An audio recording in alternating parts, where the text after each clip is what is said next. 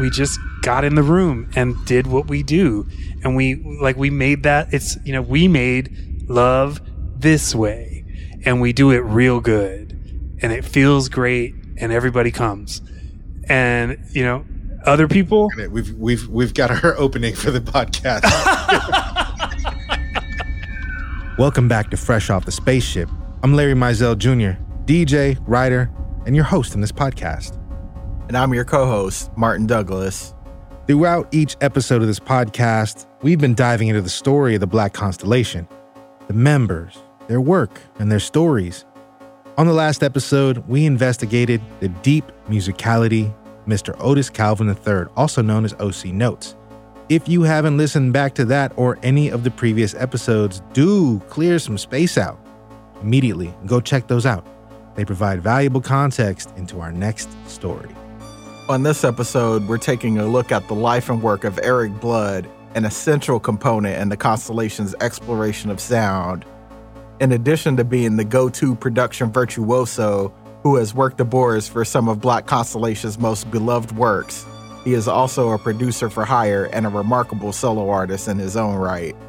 I feel that Erik Blood is the key to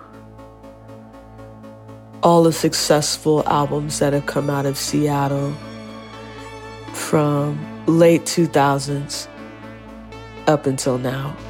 He's worked with so many motherfuckers and nobody even if you got an ear, you can hear it, but he really is the key and the factor and the current,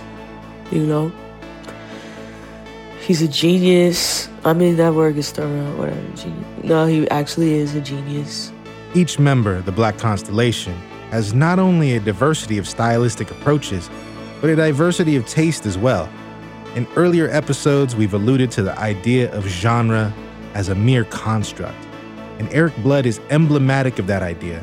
From being an early fan of Diggable Planets and Cocteau Twins to producing indie rock and punk bands on shoestring budgets, Blood's love of music and skill in capturing its recorded essence knows no boundary.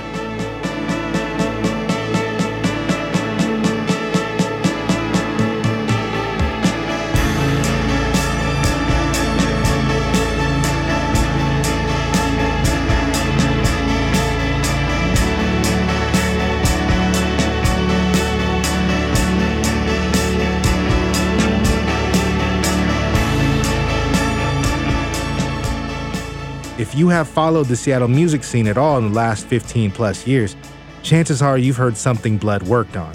It doesn't matter if it's hip-hop, indie rock, or experimental electronic work. Just to name a few. Taco Cat.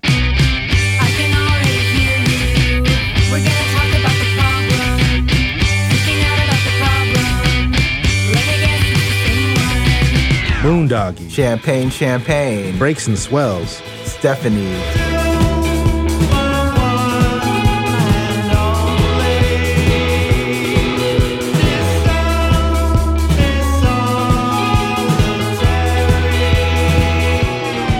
Pickwick. Part man, part horse. Tea Cozies.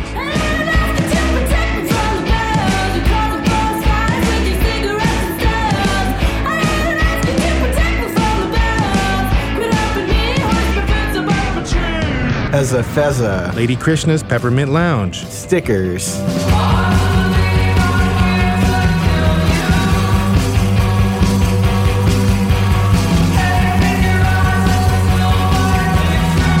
Charms. Box Mod. Tayshawn. Crypts.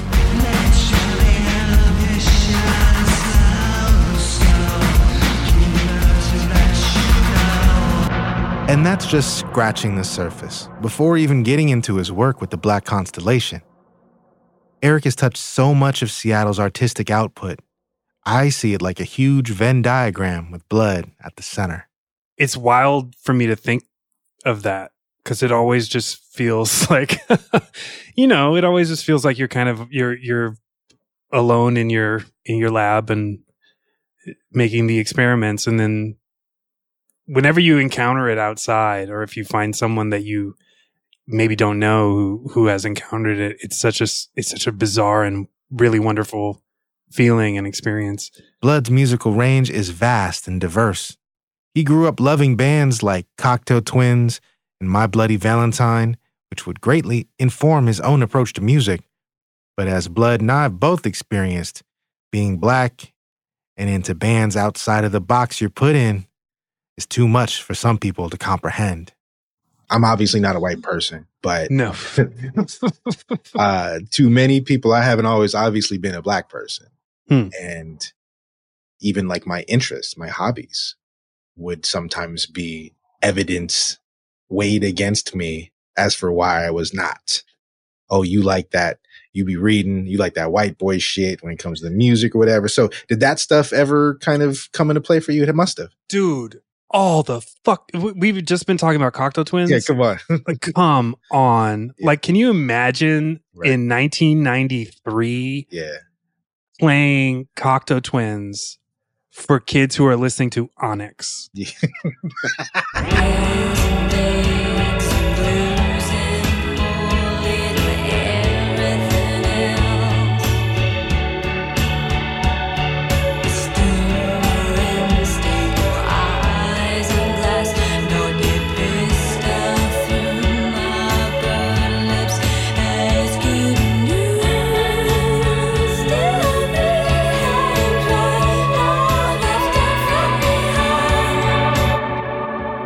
They're like, back the fuck up. They're literally, that's white people shit.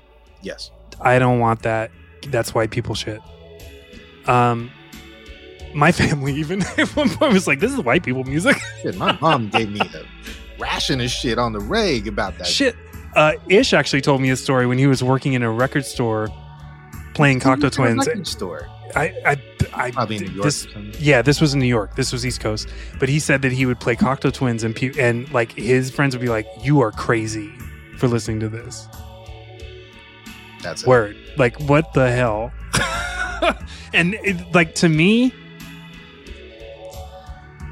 that's a mentality that we are actively fighting against. And I'm talking about the constellation at this point, like, because all of us have that story. Stas has told me about that shit. Like, she was a rock kid too, you know? And we all have that story of like asking the question, why? Like, why is that not allowed to me? Why am I somehow out of range of art? Yeah. Right. How is that a thing? Like, why would I not be allowed to take in any art and let it affect me? Blood thankfully ignored the boundaries people tried to put him in and explored his muses, leading him to where he is today. As a producer, his approach is real simple: getting the band in the studio and allowing the vision to reveal itself. I put them in a room that I inhabit. That's kind of all I do.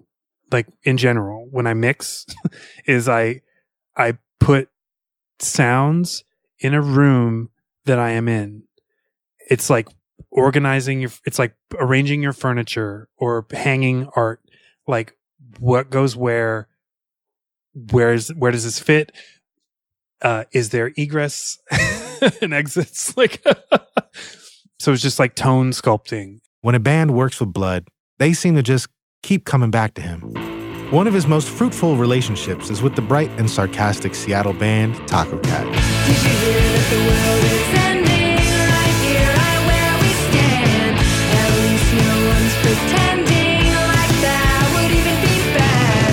Oh, made it through the winter, oh, summer too long. Why would we live anywhere else but don't say you weren't born? Ooh, beautiful Seattle, falling to the sea. Earthquake, tsunami, there's still no place I'd rather be. Erik is so good to work with. I think that what I really like about working with him is that he pushed me to like think more creatively about almost everything. Like, I really respected him, but I also, we became really close friends and shared a lot of musical interests together. And like, he and I would stay late and just like geek out on harmonies. We would just be the biggest harmony dorks, and he would And I was just really open to his feedback in a way where I think, you know, like some musicians already know exactly what they want and they're doing it their way, and the producer's just there to kind of capture it. But it felt more collaborative with Erik, where he was like, why don't you try to sing it like this? Or why maybe we can do a harmony here or here. And it was all just such great ideas, and we would just like kind of bounce off each other, like, let's add more. And yeah, so working with him from my perspective, like my part of the deal, was just awesome. It is a collaborative effort of like creating, like you come in with nothing, or you come in with a seed, and then we have to nurture that. Or we have to get into find the vibration that we're in harmony with, and then let it roll. Noakes and Blood even ended up being neighbors, furthering their friendship both in and outside of music. That was so fun. At the Laurelton, and that was like peak Laurelton, just like all the friends living there, and getting to know him and Joe, his partner, was really fun. And I remember when we first recorded Lost Time, and he was like still kind of doing his thing with the tracks. I would see him smoking on the front porch, and he's like, tell me what song he's listening to, and like say a couple things like, I think I'm going to do this to it. I'll get back to you tomorrow. And it was just like cool to see him in person with headphones on listening to our music. While Blood is open to recording any band or genre, he does maintain discretion. When he was approached by Pickwick to record their new record, he pushed the band to do some homework before agreeing to work with them. He really took Pickwick under his tutelage in kind of a long process kind of way, where he started by sending us YouTube videos because he knew we needed to grow and expand for the second record. So like Roy Ayers, Ubiquity, Everyone Loves the Sunshine, some Stevie Wonder, some other amazing stuff. But it expanded our horizons and gave us an idea of how he thought we should grow as a band before recording Lovejoys.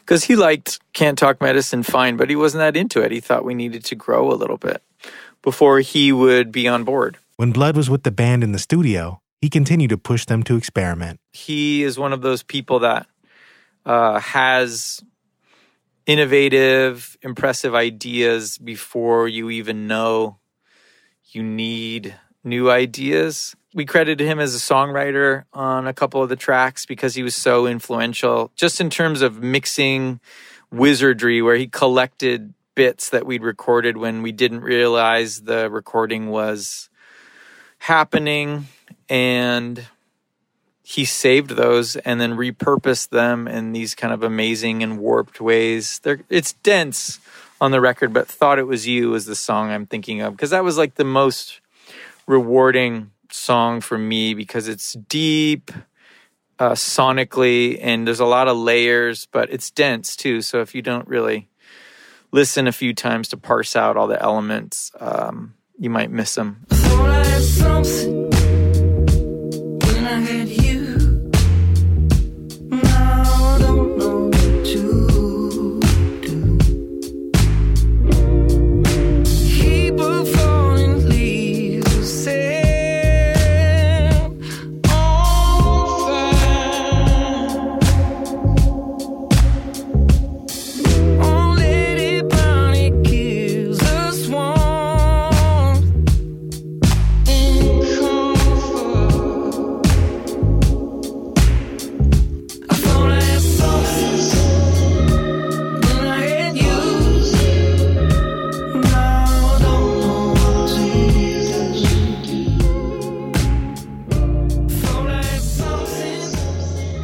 I will always be indebted to Erik and the care and the love that he gave to our little band. So, Erik Blood forever till the day I die. Marquita Miller recalls Blood recording her band Breaks and Swells. Marquita and Blood would later collaborate together on the Knife Nights album.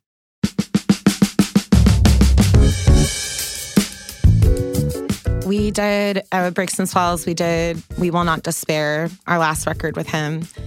And I mean, I don't know, like, I don't feel like he was really pushing us one way or another.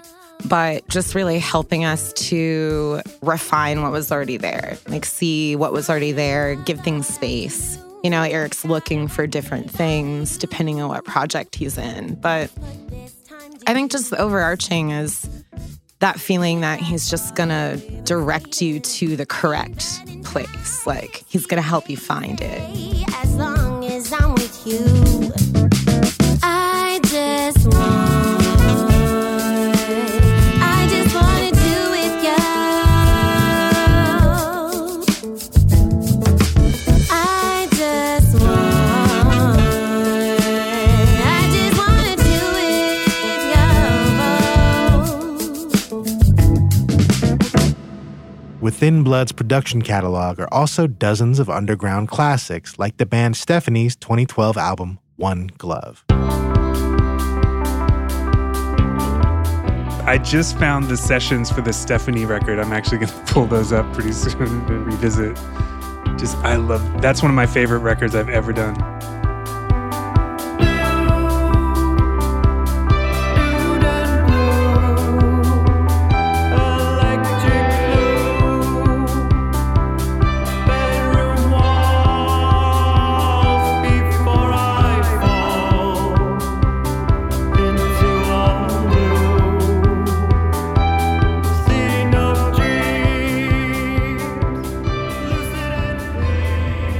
They were another one, like I was walking to Volunteer Park for Vibrations Festival, and from down the street, I heard them performing and was like, this sounds cute, and got to the stage just in time to see them play Mercy and Undercovers, and I was like nearly in tears, shaking, because I was just, this is so fucking good.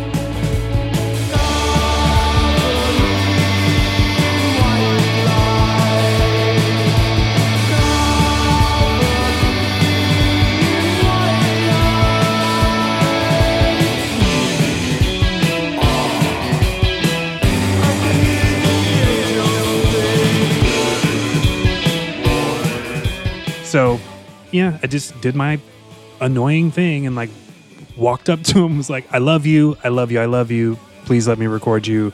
I'll do you right. Like, you know, I laid my rap on him and it worked. So we booked sessions almost immediately. And I think we only went, I think it was just like 2 days or something. 2 days of tracking because they didn't have no money. But I know how to work fast. So it was just 2 days of tracking, and then I set them up with a 4-track cassette recorder while I mixed, and just made little trill demos and shit. Yeah. God, I love them so much. I miss that band. Yeah, me too. Is that how that process works when you record local bands that, you know, don't have any money? It's like you hear them and then you approach them and you're like, I love you, please let me record you? Yes. That's dope. That's my entire game. Another full length in Blood's run of obscure Seattle classics is the 2008 album from now defunct punk quartet Part Man, Part Horse, Year of the Jerk.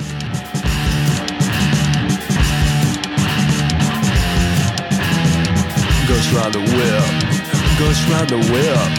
Let's walk around outside and ghost ride the whip. But I got my grapes, Gonna climb that perk so high, I'd jump off the gates. But I got my grapes. Say cheese, Jack, cheddar, Gouda if you please. Yata mean, you smell me. I get numb and I have full, cause I go so dumb. After recording our first self-titled album in our basement, which flooded all the time and kept having to pull dead rats out of and mummified cats. Even though it sounded pretty cool, we really wanted something more fancy, more Erik Bloody. So I blasted him a Hotmail message, said, yo, what's up, you want to do this? And even though I said we didn't have much money, he agreed to do us a total solid and put our music in the dream books of rock annals.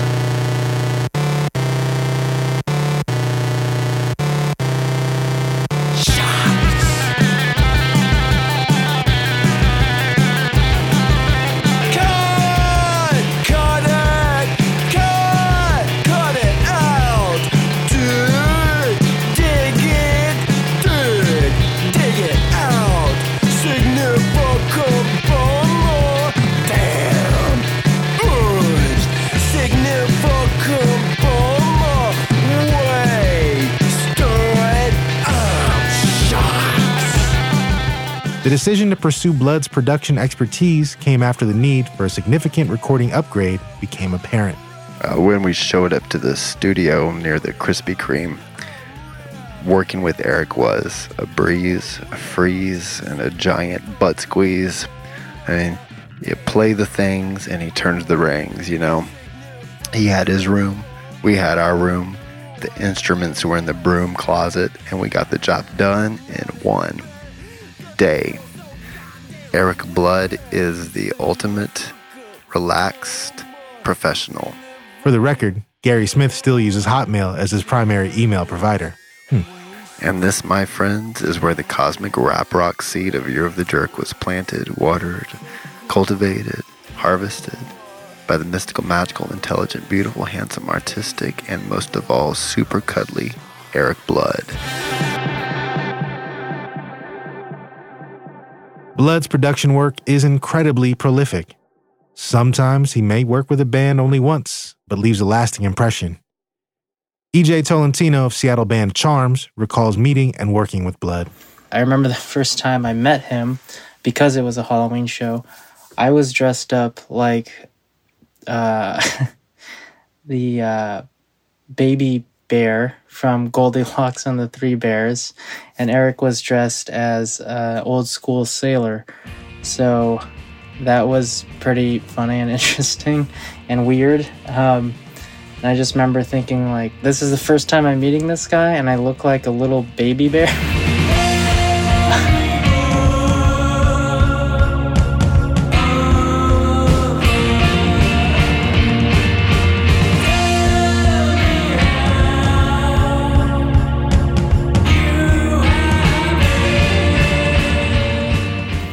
I think one of the greatest things about getting to know Erik over the years was he's been just like a solid dude. You know, it's one thing to see him work his magic with music production, but it's another to just know him personally and know that he's just like always positive about the Seattle music community and the Seattle music scene.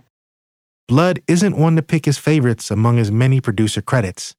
Instead, he revels in being musically promiscuous. I'm always proud of them. Yeah.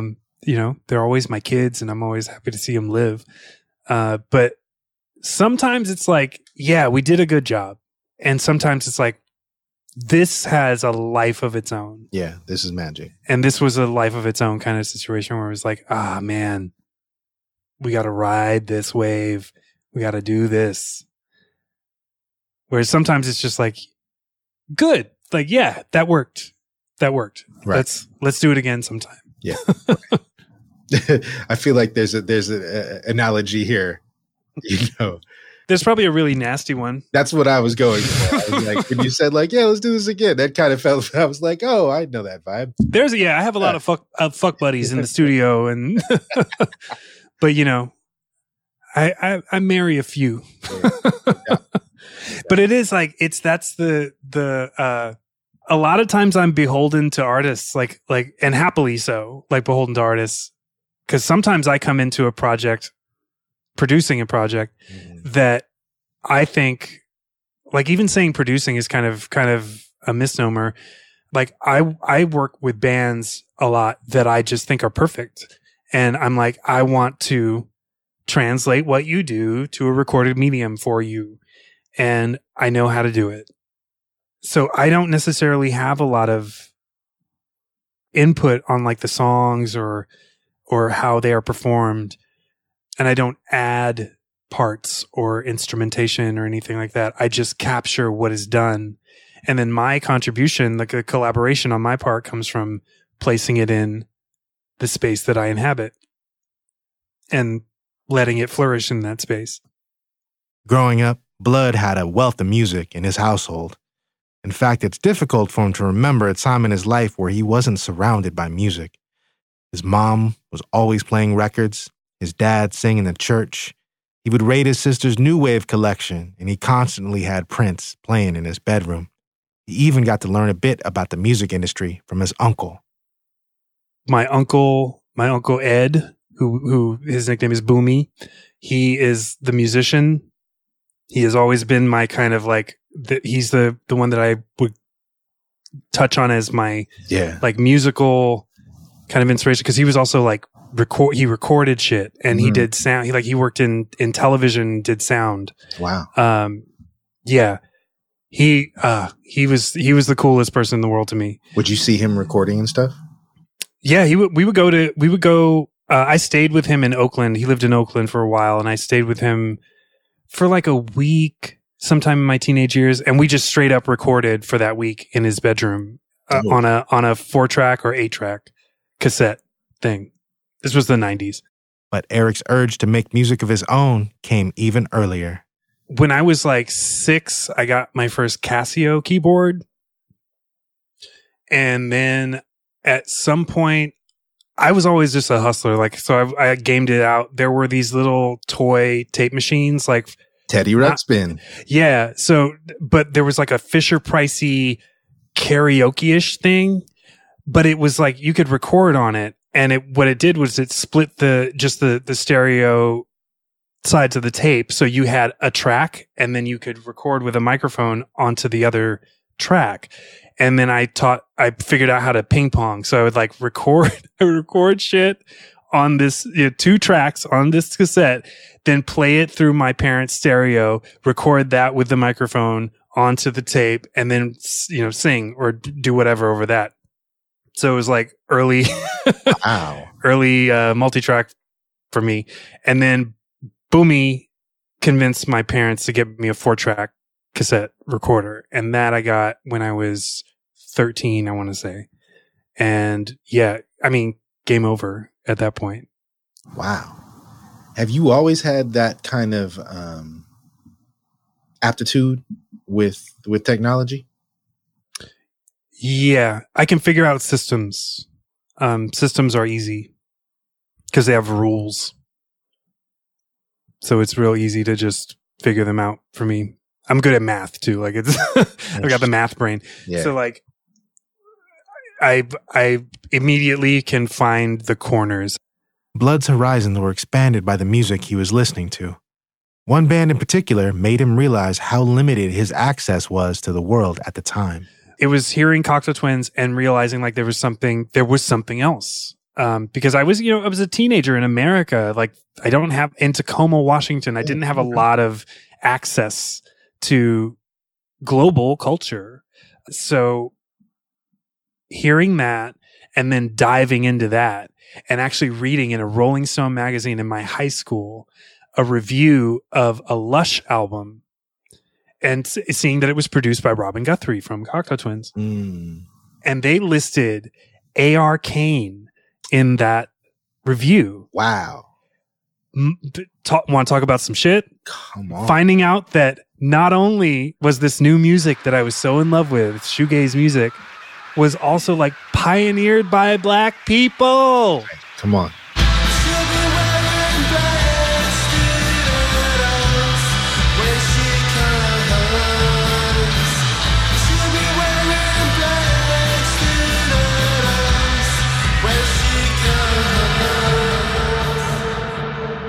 Baby.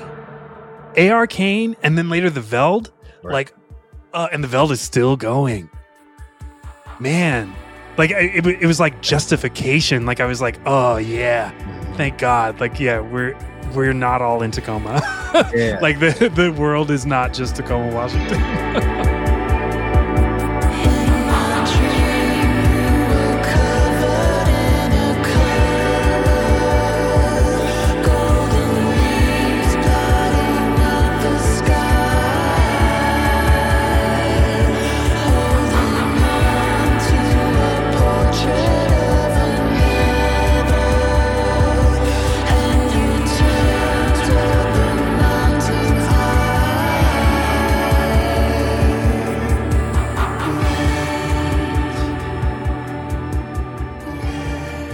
Erik Blood grew up in Tacoma.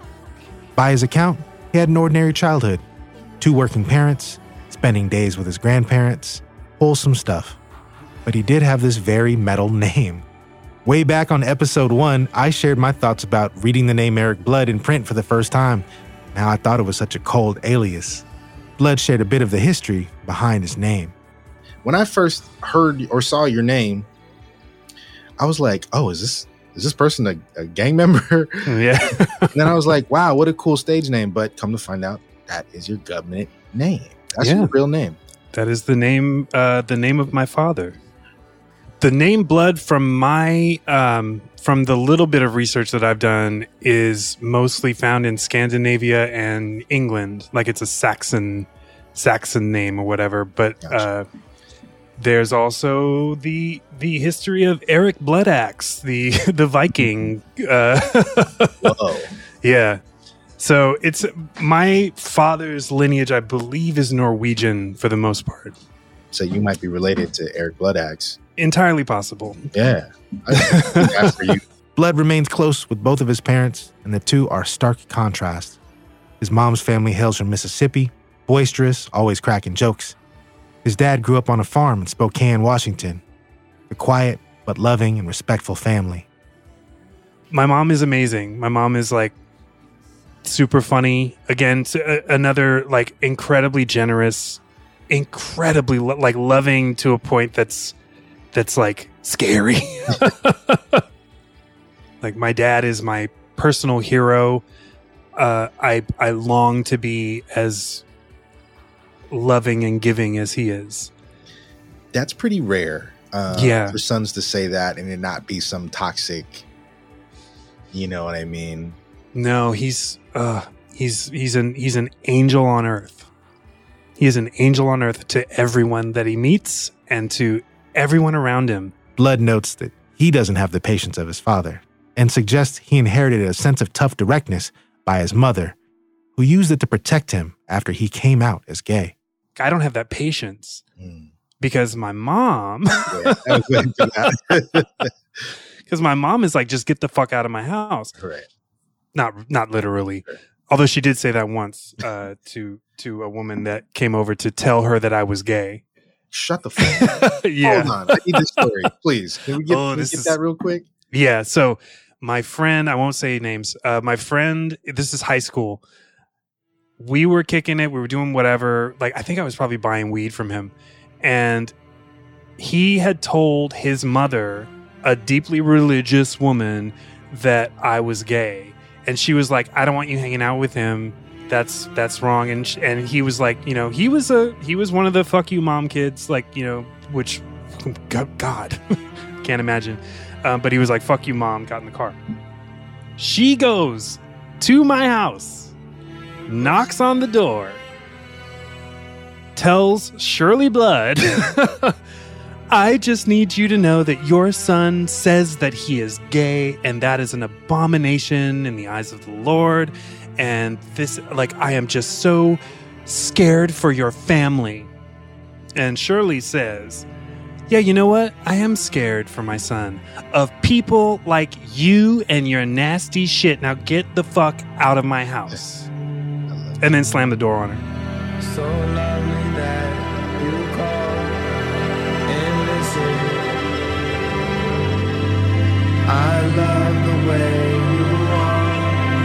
I wish it could be different, but things always happen. Games we play, our hourglass of sand has ran out again, and again it always happens. We pebbles in the ocean, just lost in slow motion.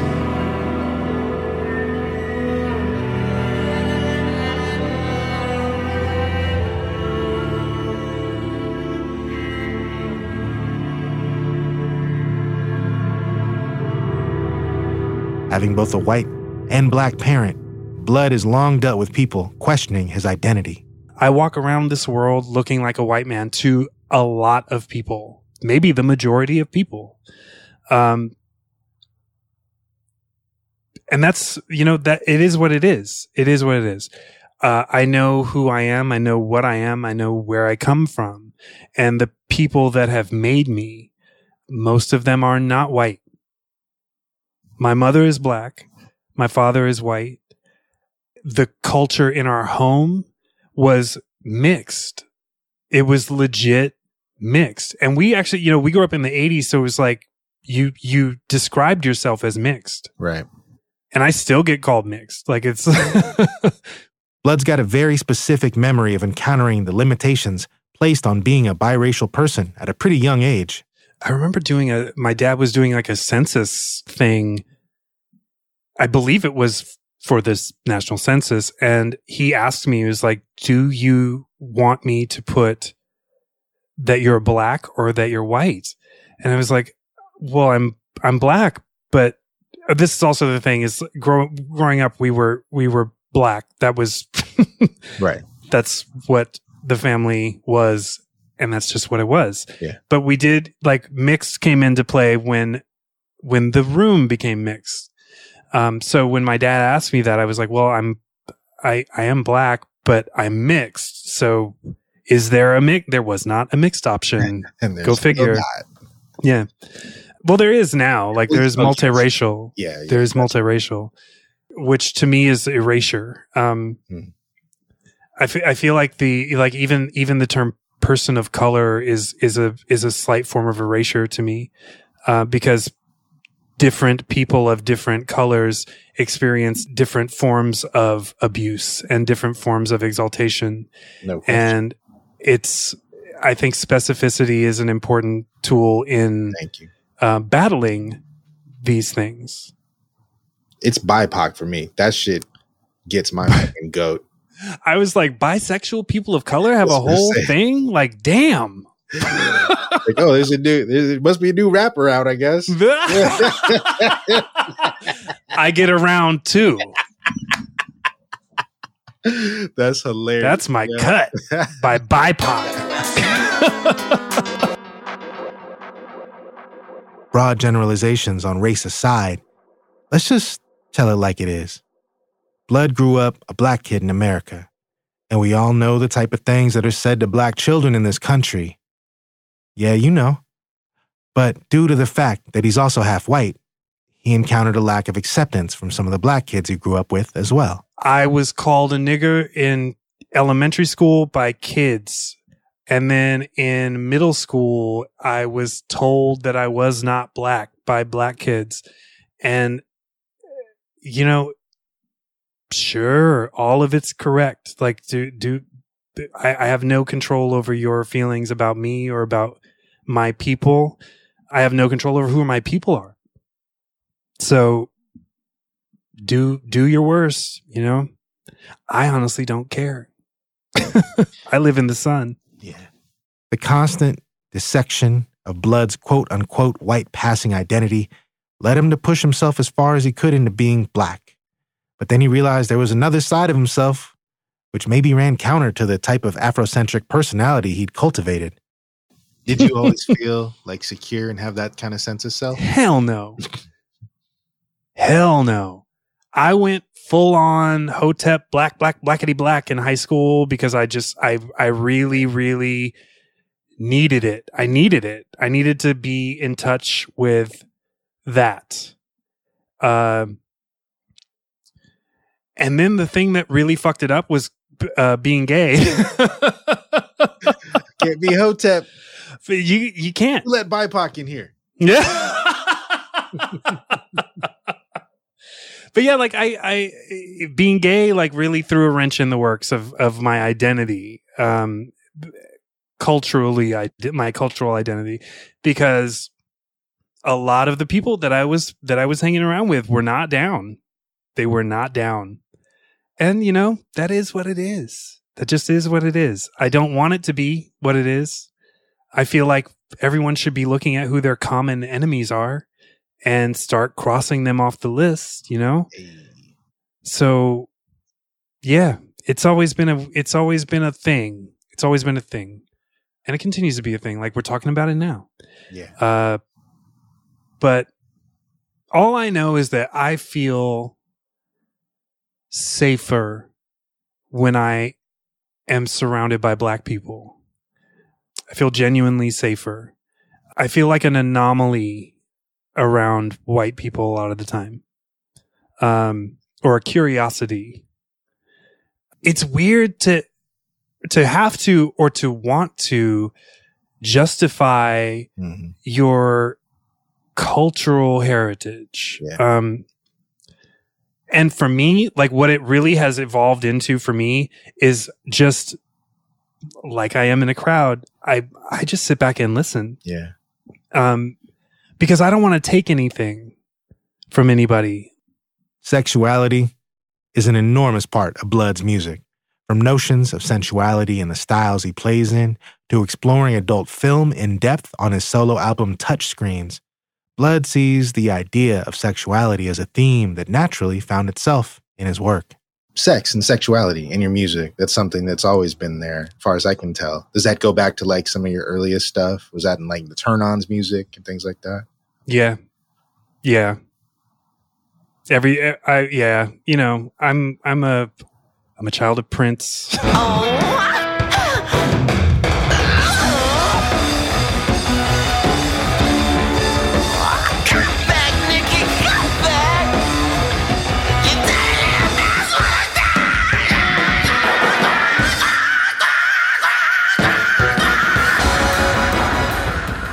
You know, though, like the music I grew up listening to was always about sex.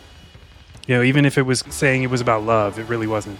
Right. You know, it was the I'll love you forever tonight kind of thing. Right. So, yeah, that's everything. Everything in our house was pretty sexual. You know, musically. Yes, got you. Word. So yeah, that's always been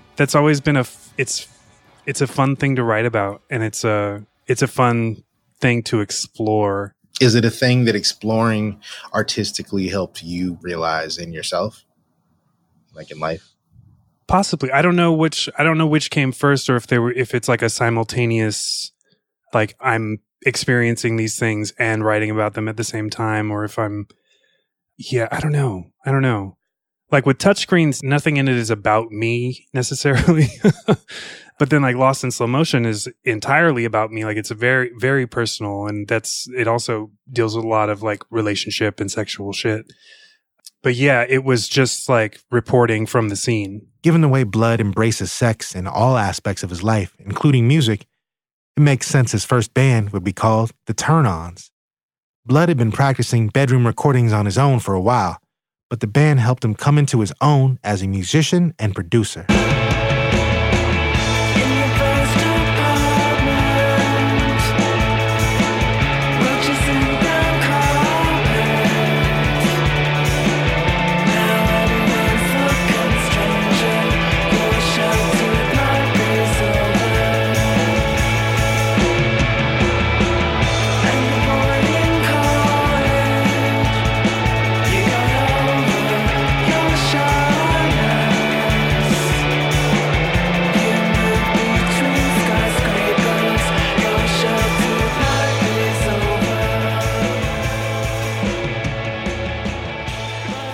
When I went to school at the Art Institute, I met these kids that were in a band called The Elements, and I started working with them like in a kind of producer capacity, and ended up joining their band when it became Mountain Con. And so I was with Mountain Con for a couple years, and then I was excised from that band because I wanted too much control. So they nixed me, and that's when the Turn-Ons came around.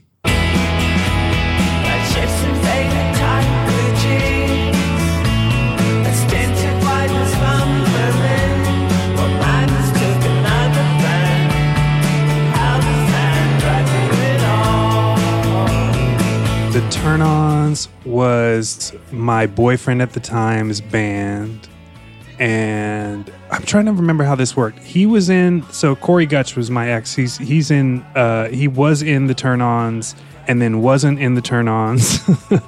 And then he took me to see them, and I was like blown away. I thought they were the coolest band ever. And I think after that, he kind of got convinced to join the band again. And that's when I was like pushing them to record. So I, produced the first record, which I think they all thought was just going to be a demo. But I was like, no, this is really good. And so we like pressed it up and sent it to the radio.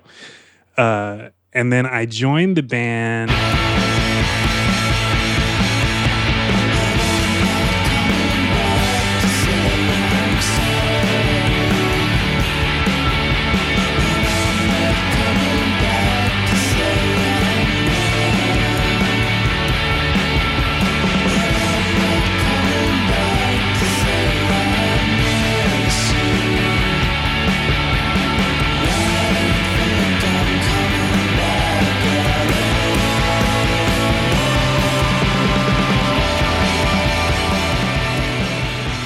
We did 4 albums and a couple EPs, and recording with the Turn-Ons was always this like really extreme process that took years and years, because there was a lot of perfectionism going on and a lot of like second guessing of our styles and the sounds that we were making.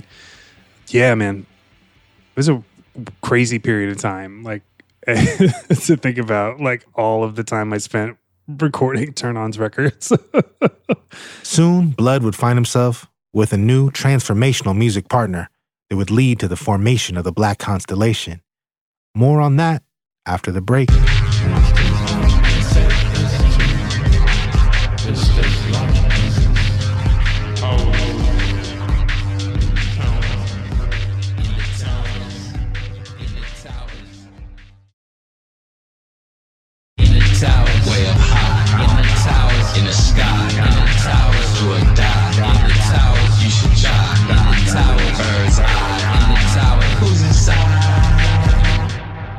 You develop a system. It's a language.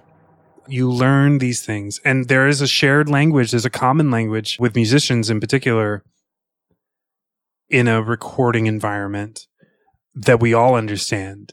Like, we all understand what bright means. We all understand what round means as opposed to square when we're talking about sound.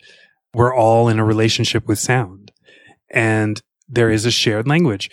When you collaborate with an individual, especially over a period of time, that lexicon expands and becomes more esoteric. Like me and Ish, do you know how many times I have crunched up vocals? To any producer, the idea of collaboration is crucially important to creating a piece of art. To Blood's benefit, he's forged a musical partnership with Ishmael Butler, which started in the late 2000s and continues to this day. Smooth.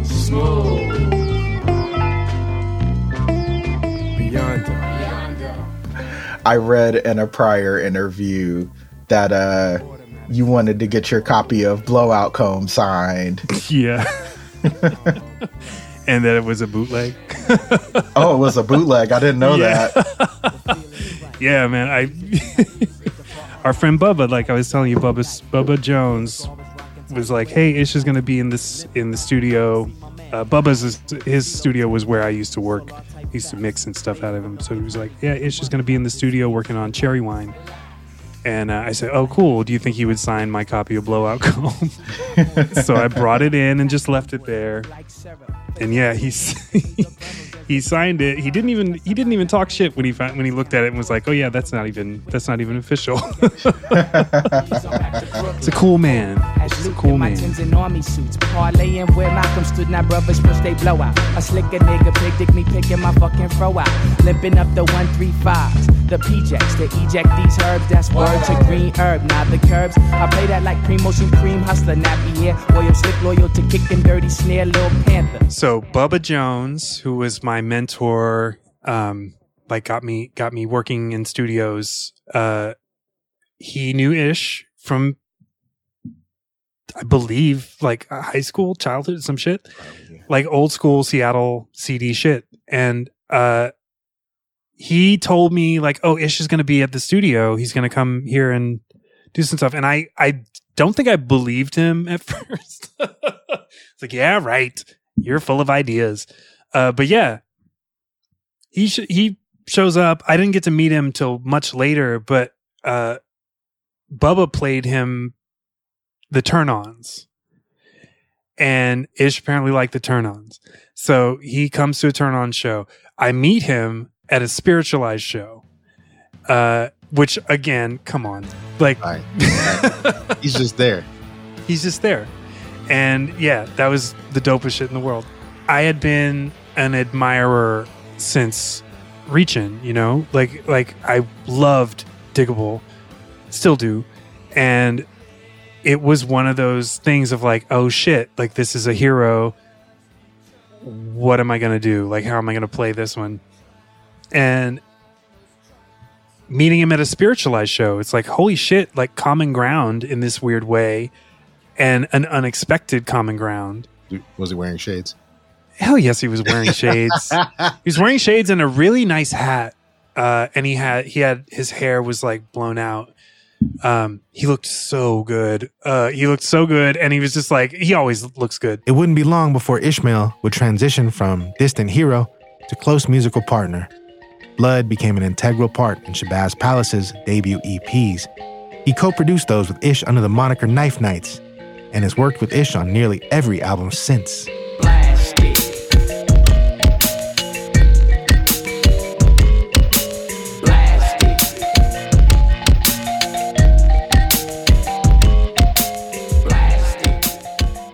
There's not really a lot said. Like, it's mostly like we're usually just talking shit, but then the work just happens. Like he'll pull up a track and just have me sit and go at it, and the way that we communicate with each other is really just, I guess we just show, not tell, you know, like we just do what we want to do, you know, like here, like, let me do this. Let me hear this. And that's that. One of the Shabazz projects Blood finds himself revisiting is 2014's Lace Majesty. Still, like every time I listen to that one, I have enough distance from it now that I'm like amazed that I had anything to do with it. Like it's a magical piece of music. When we built our studio, Black Space, that was the first thing that we did, was Lace Majesty. It was the first project that was like born and created in that space. And it was just amazing. Like it was just great. Like we were learning a space, we were learning a new kind of system of working, and yeah, man, like people would come through and just end up on the record. That's just how it is when you work. Like you walk into a studio, you're going to end up on a record at some point. But it was just a very exploratory month of time. You know, I'm going to just guess it was a month. I honestly can't remember. But yeah, we just ideas and processes swirling around constantly, and it was just wonderful time. And then to have that be the result of it is like, it's undescribable, really. We don't pose or talk or move. Stellar beings, lockstep and groove. Hookah plot, absurd views. We don't wait on a word from you. Find you hit by the grand you get. Sham you sit while we stand you sit. You're the big that we plan to get. Cause your mind didn't man. Not long after Shabazz got off the ground, Blood would meet Stas the Boss and D's Satisfaction. Blood is a bad bitch. Bad bitch. Ooh, she bad. What up, baby? Bad bitch. Ooh, she bad. Ooh, you know you like that sound. 5 bitches sitting next to the rug. They were flying on that carpet and they needed some love. I reached over and grabbed one shoulder and said, yes, would you go? No. She said, maybe, baby, later, maybe after my show. Erik Blood is very special to me. I met Erik Blood very randomly, but cosmically. Kat and I, we were performing Dissatisfaction. We were performing this Pride event that was held in Cal Anderson Park. Me and my friends were going to, I think we were just going to get tacos at Rancho Bravo. And we were walking through Cal Anderson Park and we heard this music. And we were just like, it was straight up like snake charmer music. Like we all just, our heads turned to the side and we just walked like zombies over to the stage. Well, it wasn't a stage, it was just the ground. But there were Sauce and Cat putting on this show. And I can't remember what the festival was. It was like some cute, like queer, punky park festival, you know? And they did their set and I was just like, holy shit. And me and the three people I was with, we were just like, this is the best thing I've ever seen. We had 3 shows that day. Mind you, this was during crazy ass Pride. It was hot as hell. And we were performing and we got done. He came up to us. He was like, I know you guys are through Frank. Frank had been doing our PR. This was before Frank was on Sub Pop too. So Frank was doing our PR, pro bono, by the way. But Erik was like, yeah, we need to work. I was like, hell yeah. You know, he was very sweet and kind. I had no idea that he was engineering and fucking with Ish or Shabazz either.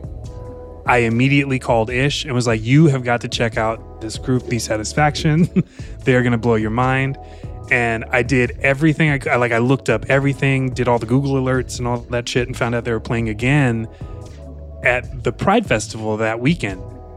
So we went to the Pride Festival, saw them perform again and bought their CDs. Like they had like these little homemade CDR shits that they were selling. But we bought all their shit. And I talked to him and I was like, I love you, I love you, I love you. Please let me record you. It was just, you know, like I said, cosmic when we met. Beautiful. Like he was for Ish, Blood became a key collaborator with Dissatisfaction when he went into the studio.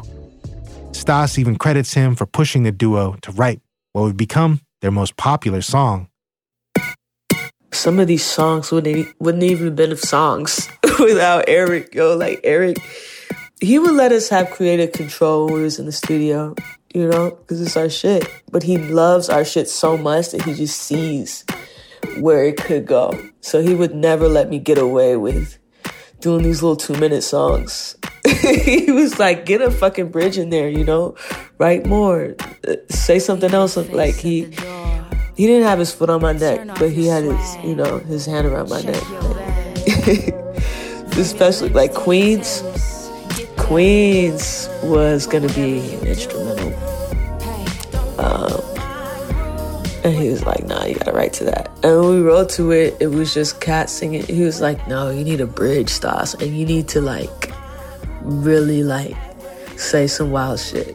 So that's why Queens is as long as it is. Thank you, Erik Blood, for doing that for us. He like helped us like perfect our sound. Like I would say he's the 3rd member of DSAP. Let me tell you what you should do. You got to act to get the facts. To get the facts. Living in a world that's kind of whack. That's kind of whack. Move your groove back. To keep your soul intact. So whatever you do, don't funk with my groove. Bring yourself. The Au Naturel sessions would become a key moment that began to plant the seed of the Black Constellation. This is kind of this is around the moment that things started to grow outside of just me and Ish. Like, as far as the studio goes, like it started to feel like a crew was forming, you know? Because OC was in on the VSAT sessions. Tendai came in and did some percussion. Ish came in and, you know, did a couple of verses. Like it was everyone was kind of involved.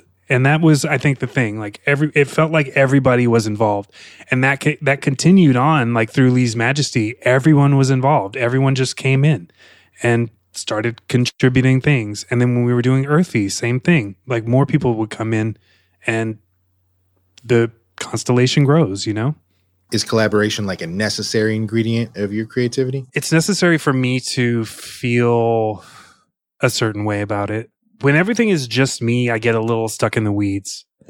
And honestly, everything that I've done, every piece of music that I've put out for the most part is in some way collaborative.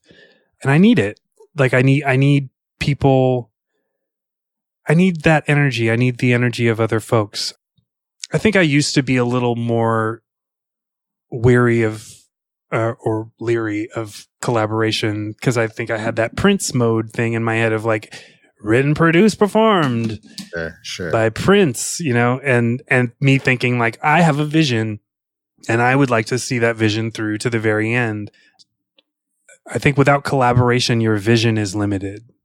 Like you can't see over a hill without someone to lift you. Blood is a master collaborator and connector for other people's projects, but that's just one facet of the picture.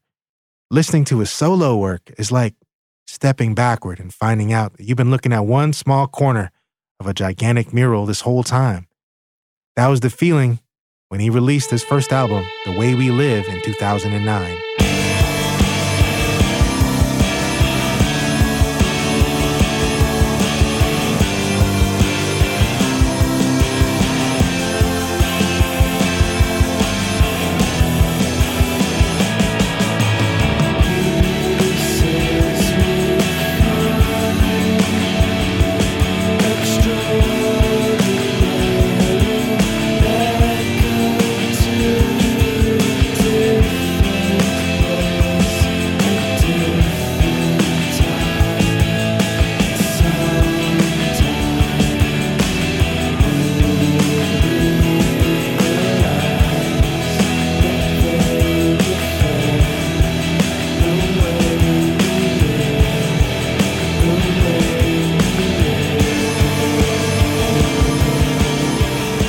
Like everyone in the constellation, Blood can't confine himself to a single genre, but his solo work often veers into guitar-heavy sounds like shoegaze while keeping strong pop melody at the front and center. Dave Siegel reviewed Blood's debut for Seattle's alt weekly, The Stranger. I think he's amazing with his melodies and his ability to craft hooks that are, you know, pretty subtle, but they worm their way into you and they stay with you.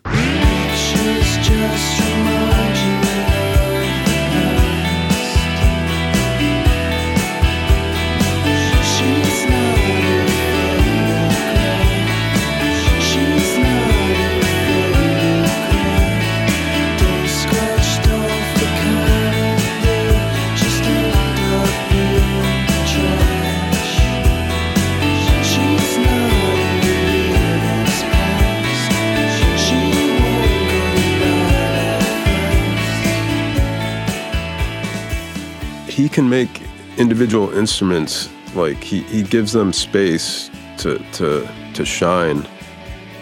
I think that's a real talent of his in the studio. His aptitude for bass frequencies really stands out. I know he's a big fan of My Bloody Valentine and Cocteau Twins. I think he's aspiring to that level of guitar layering and unusual textures. If he wanted to just focus on rock, he could be a major figure in that field, but I think he's too ambitious and creatively restless to just remain in one genre for too long. He is bringing shoegaze and dream pop back to Black people where, you know, it started. We originated that shit, you know. He took that shit from us, or tried to. He's bringing it back to Black. Much love for that, Erik. While his music sounds sophisticated, Blood intentionally keeps his creative process loose. I don't understand creating under a defined process. You know what I mean? Like that's... I think every time I've tried to do that, I've just been stuck. Defining your process is basically just enforcing parameters or enforcing boundaries.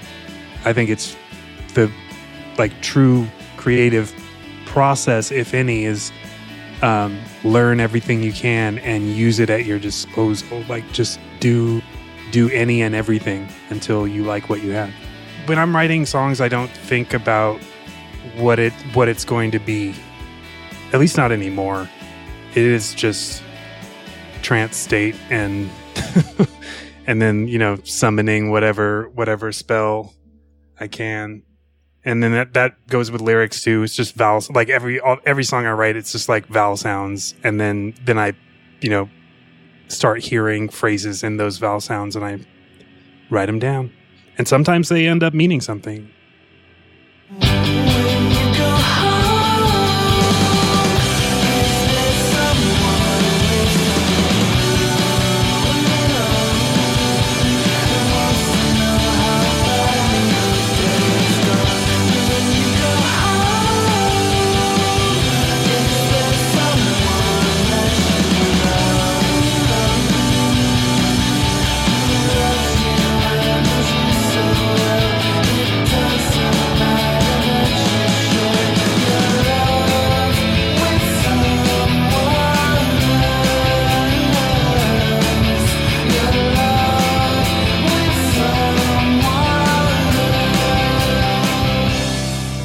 After releasing The Way We Live, Blood turned back to production but never took his eye off the solo work. He steadily kept working on his second album, Touchscreens. Touchscreens. So Touchscreens was written and recorded during the sessions for Black Up.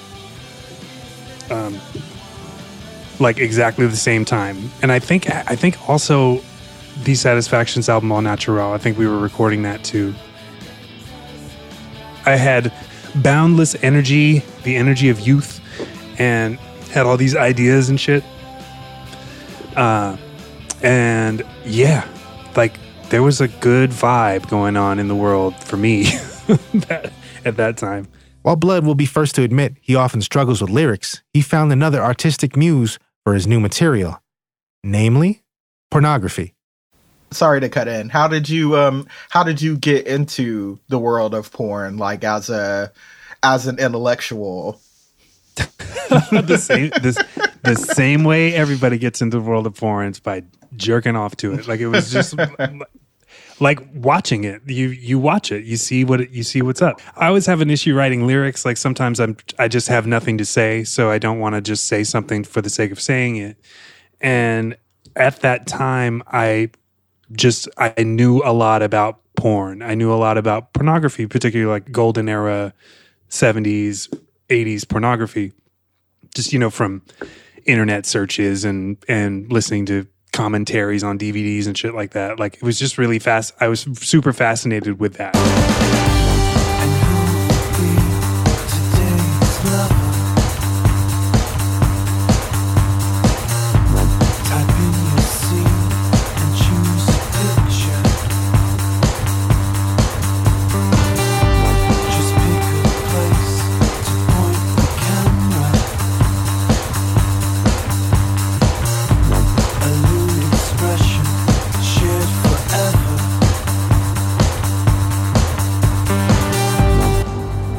You know, as a kid, I would have friends whose parents had porn collections and things like that. Like mine didn't, or if they did, they hid it real well.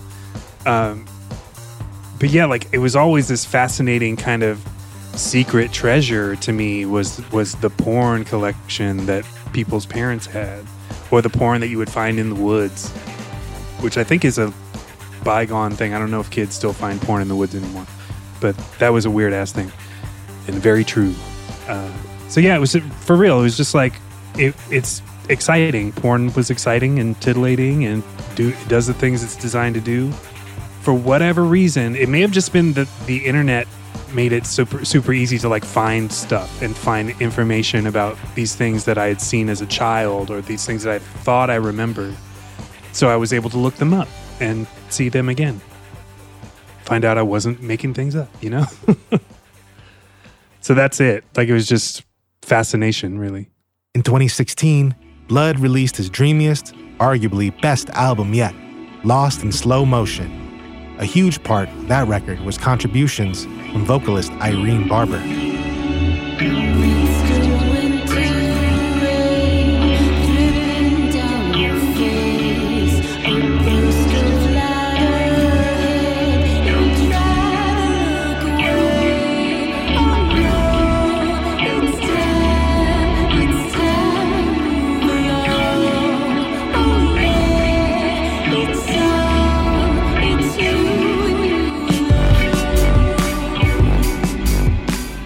I was in a creative rut, I think, post touchscreens, didn't know what to do, and just thought, shit, like maybe Irene wants to do some shit. So I just asked her if she wanted to help me make another record, and she did, thank God. Rachel and Quiet were the first 2 songs he sent me, I believe.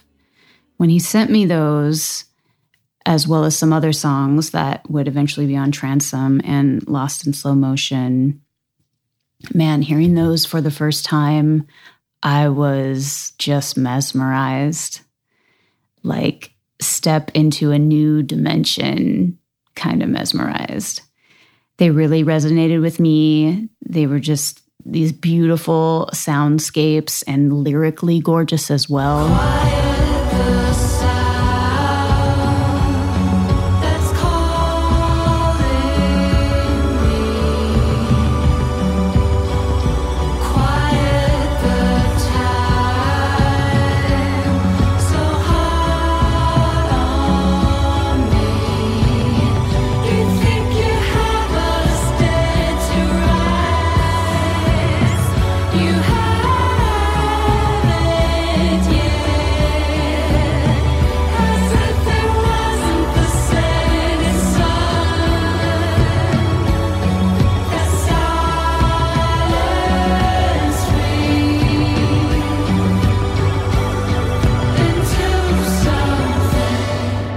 The further Blood's solo work developed, the more theatrical his looks and performances came.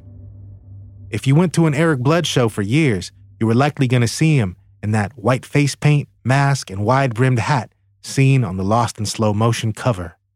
Part of it was my kind of lethargy for live shows, particularly for the kind of music that I make and that the music that I like to go see a lot or that I listen to at home tends to be kind of contemplative or you know, it's not stand around in a bar music a lot of times.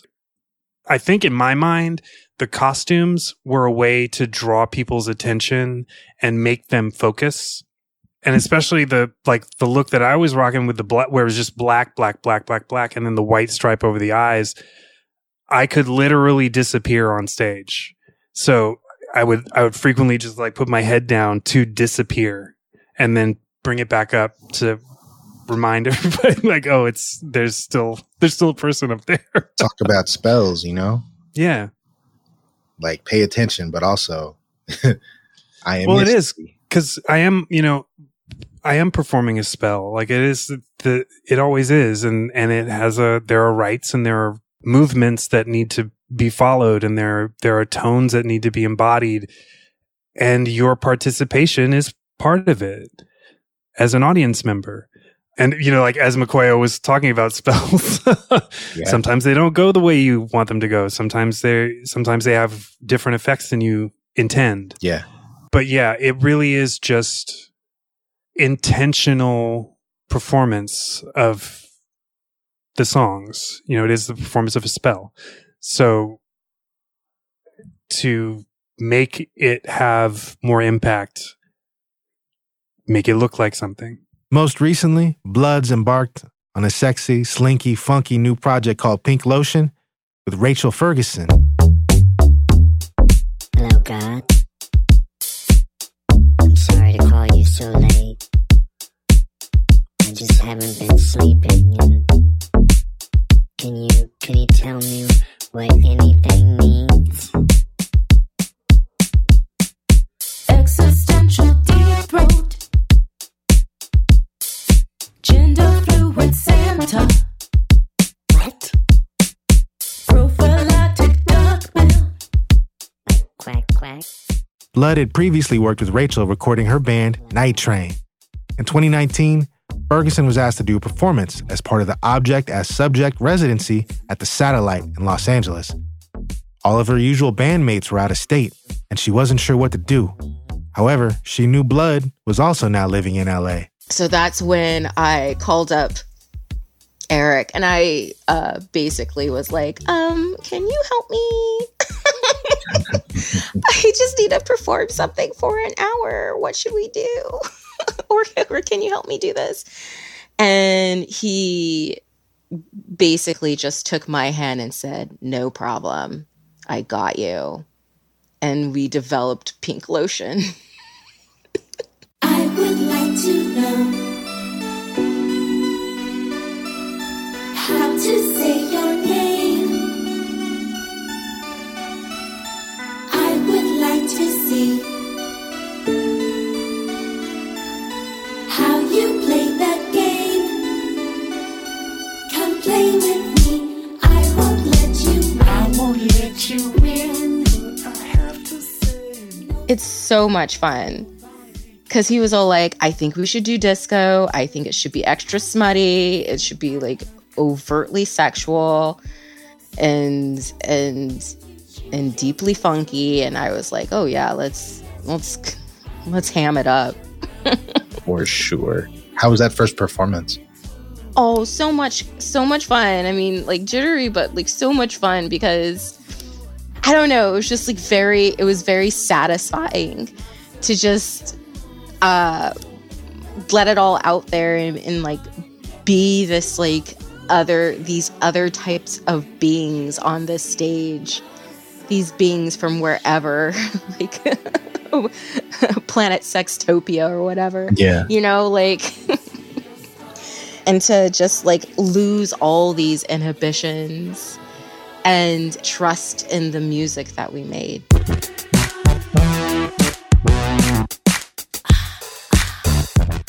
Me and Rachel just want you to laugh and have a good time. Like it's just meant to be easy and fun.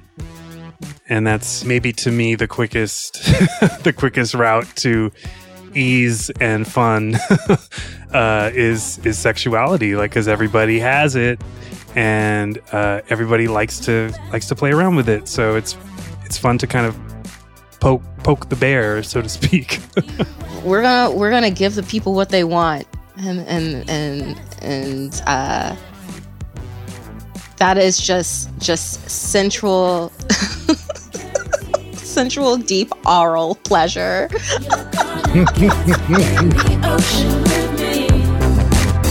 It's an absolute guarantee. You're gonna get in the ocean with me. After a near decade producing together as Knife Knights, Blood and Ish decided to make a formal Knife Knights record.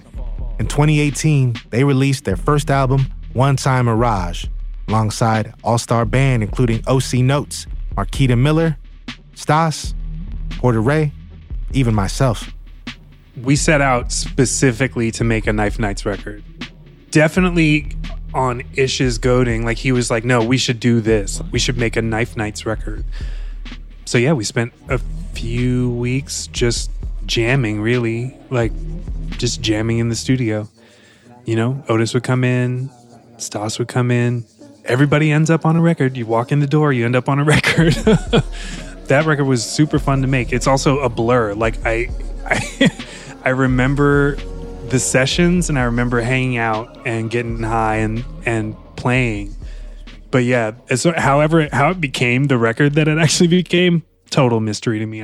I'm like, it's completely wiped away from my brain. As I mentioned in our last episode on OC Notes, Knife Knights is very much a rock band. More than that, the band dug deep into their punk rock soul. All I gotta do is get my wires uncrossed. Then I can take over and I'll be the boss. All my dreams I've had of ruling the world, controlling all the friends and owning the girls. I'll make all the money, I'll even print my... So I always think of it as like his punk aesthetic, and when I say punk, I mean it kind of in the sense that everything can be punk. Like everything is like anything that's handmade is kind of punk. You know what I mean? Like, yeah. So in the religious sense and not the aesthetic sense. Correct. Like basically saying fuck you to any rule. That's punk to me. So like the Knife Knights record is punk as fuck, and Drag Race Legend is punk as fuck. Like that's just that all just spilled out in the amount of time that song lasts. That's how long it took to make it, pretty much. Like it was me and Otis and Ish in the lab, high as fuck, and then bang, that just falls out into the air. Same with the Mr. President, the last track on that was me and Ish and Larry Mizell Jr. And yeah, we were just like fucking around. We were just fucking around. And then out of nowhere, like I'm playing this weird guitar riff. Ish has a drum loop going. And then suddenly Ish that entire song just fell out of him. It just fucking fell out like on the ground. And luckily we're recording the shit. And you hear me and Larry at the end of it going, oh my God.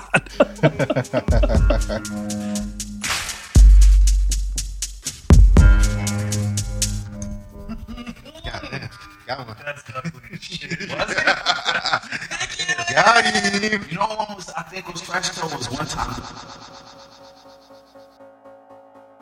While Blood made a massive impact on Seattle, in recent years, he's relocated to Los Angeles. He still comes up to Seattle often and has got love in spades from the local music community.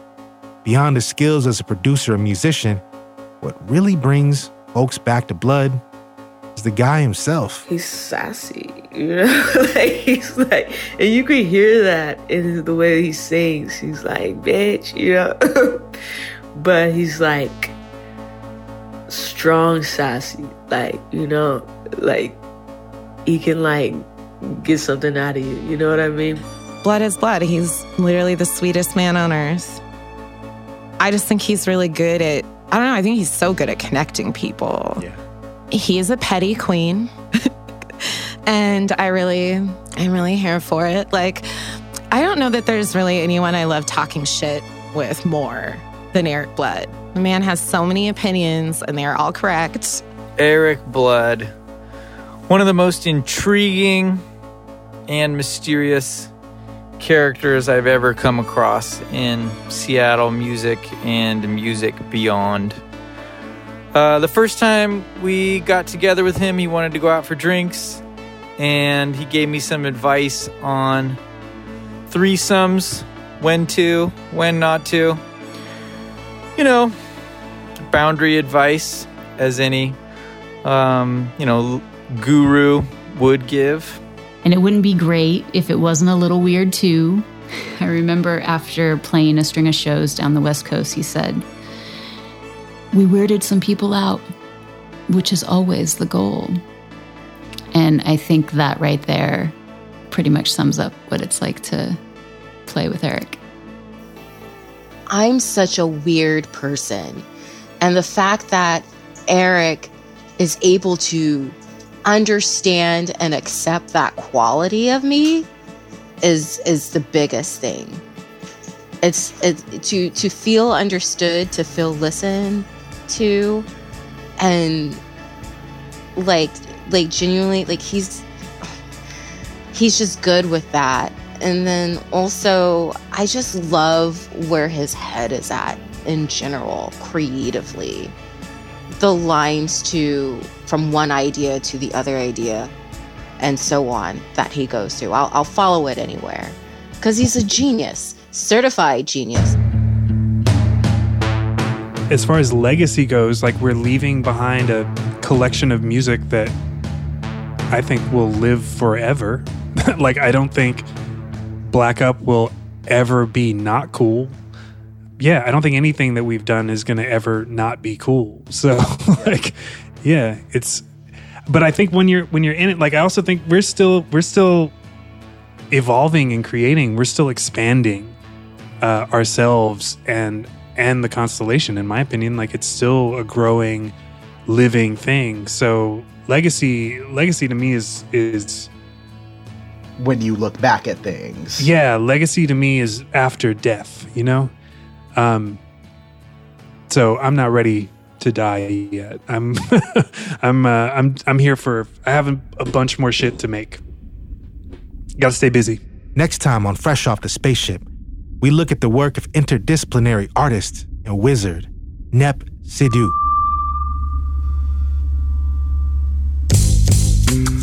This episode of Fresh Off the Spaceship was written, produced, and edited by Martin Douglas, Janice Headley, Dusty Henry, Isabel Khalili, and myself, Larry Mizell Jr. Audio was produced and mastered by Julian Martlew, with additional audio editing by Janice Headley. We'd like to thank Sub Pop Records and all the members of the Black Constellation for giving us permission to include their music in this episode. We'd also like to thank our volunteers, Elena Clark and Natalie Vinn, for their work transcribing interviews. Money. And we want to thank you, the listener. My name's Isabel Khalili. I'm one of the folks who's been working on this podcast, and I'm here to remind you that KEXP is listener funded. That means that the freedom we have to pursue projects like this podcast comes completely from the support of our community. And if you're here with us now, you're part of that community.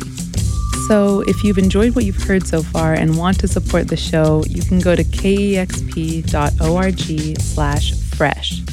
A one-time gift of $35 can make a huge difference. Or if you prefer to show your support in a different way, it would mean a lot to us if you shared this podcast with someone you think might enjoy it. And of course, leaving a rating, a review really helps other people find the podcast. So thanks again, and hope you can join us on the next episode to learn more about the artists of the Black Constellation.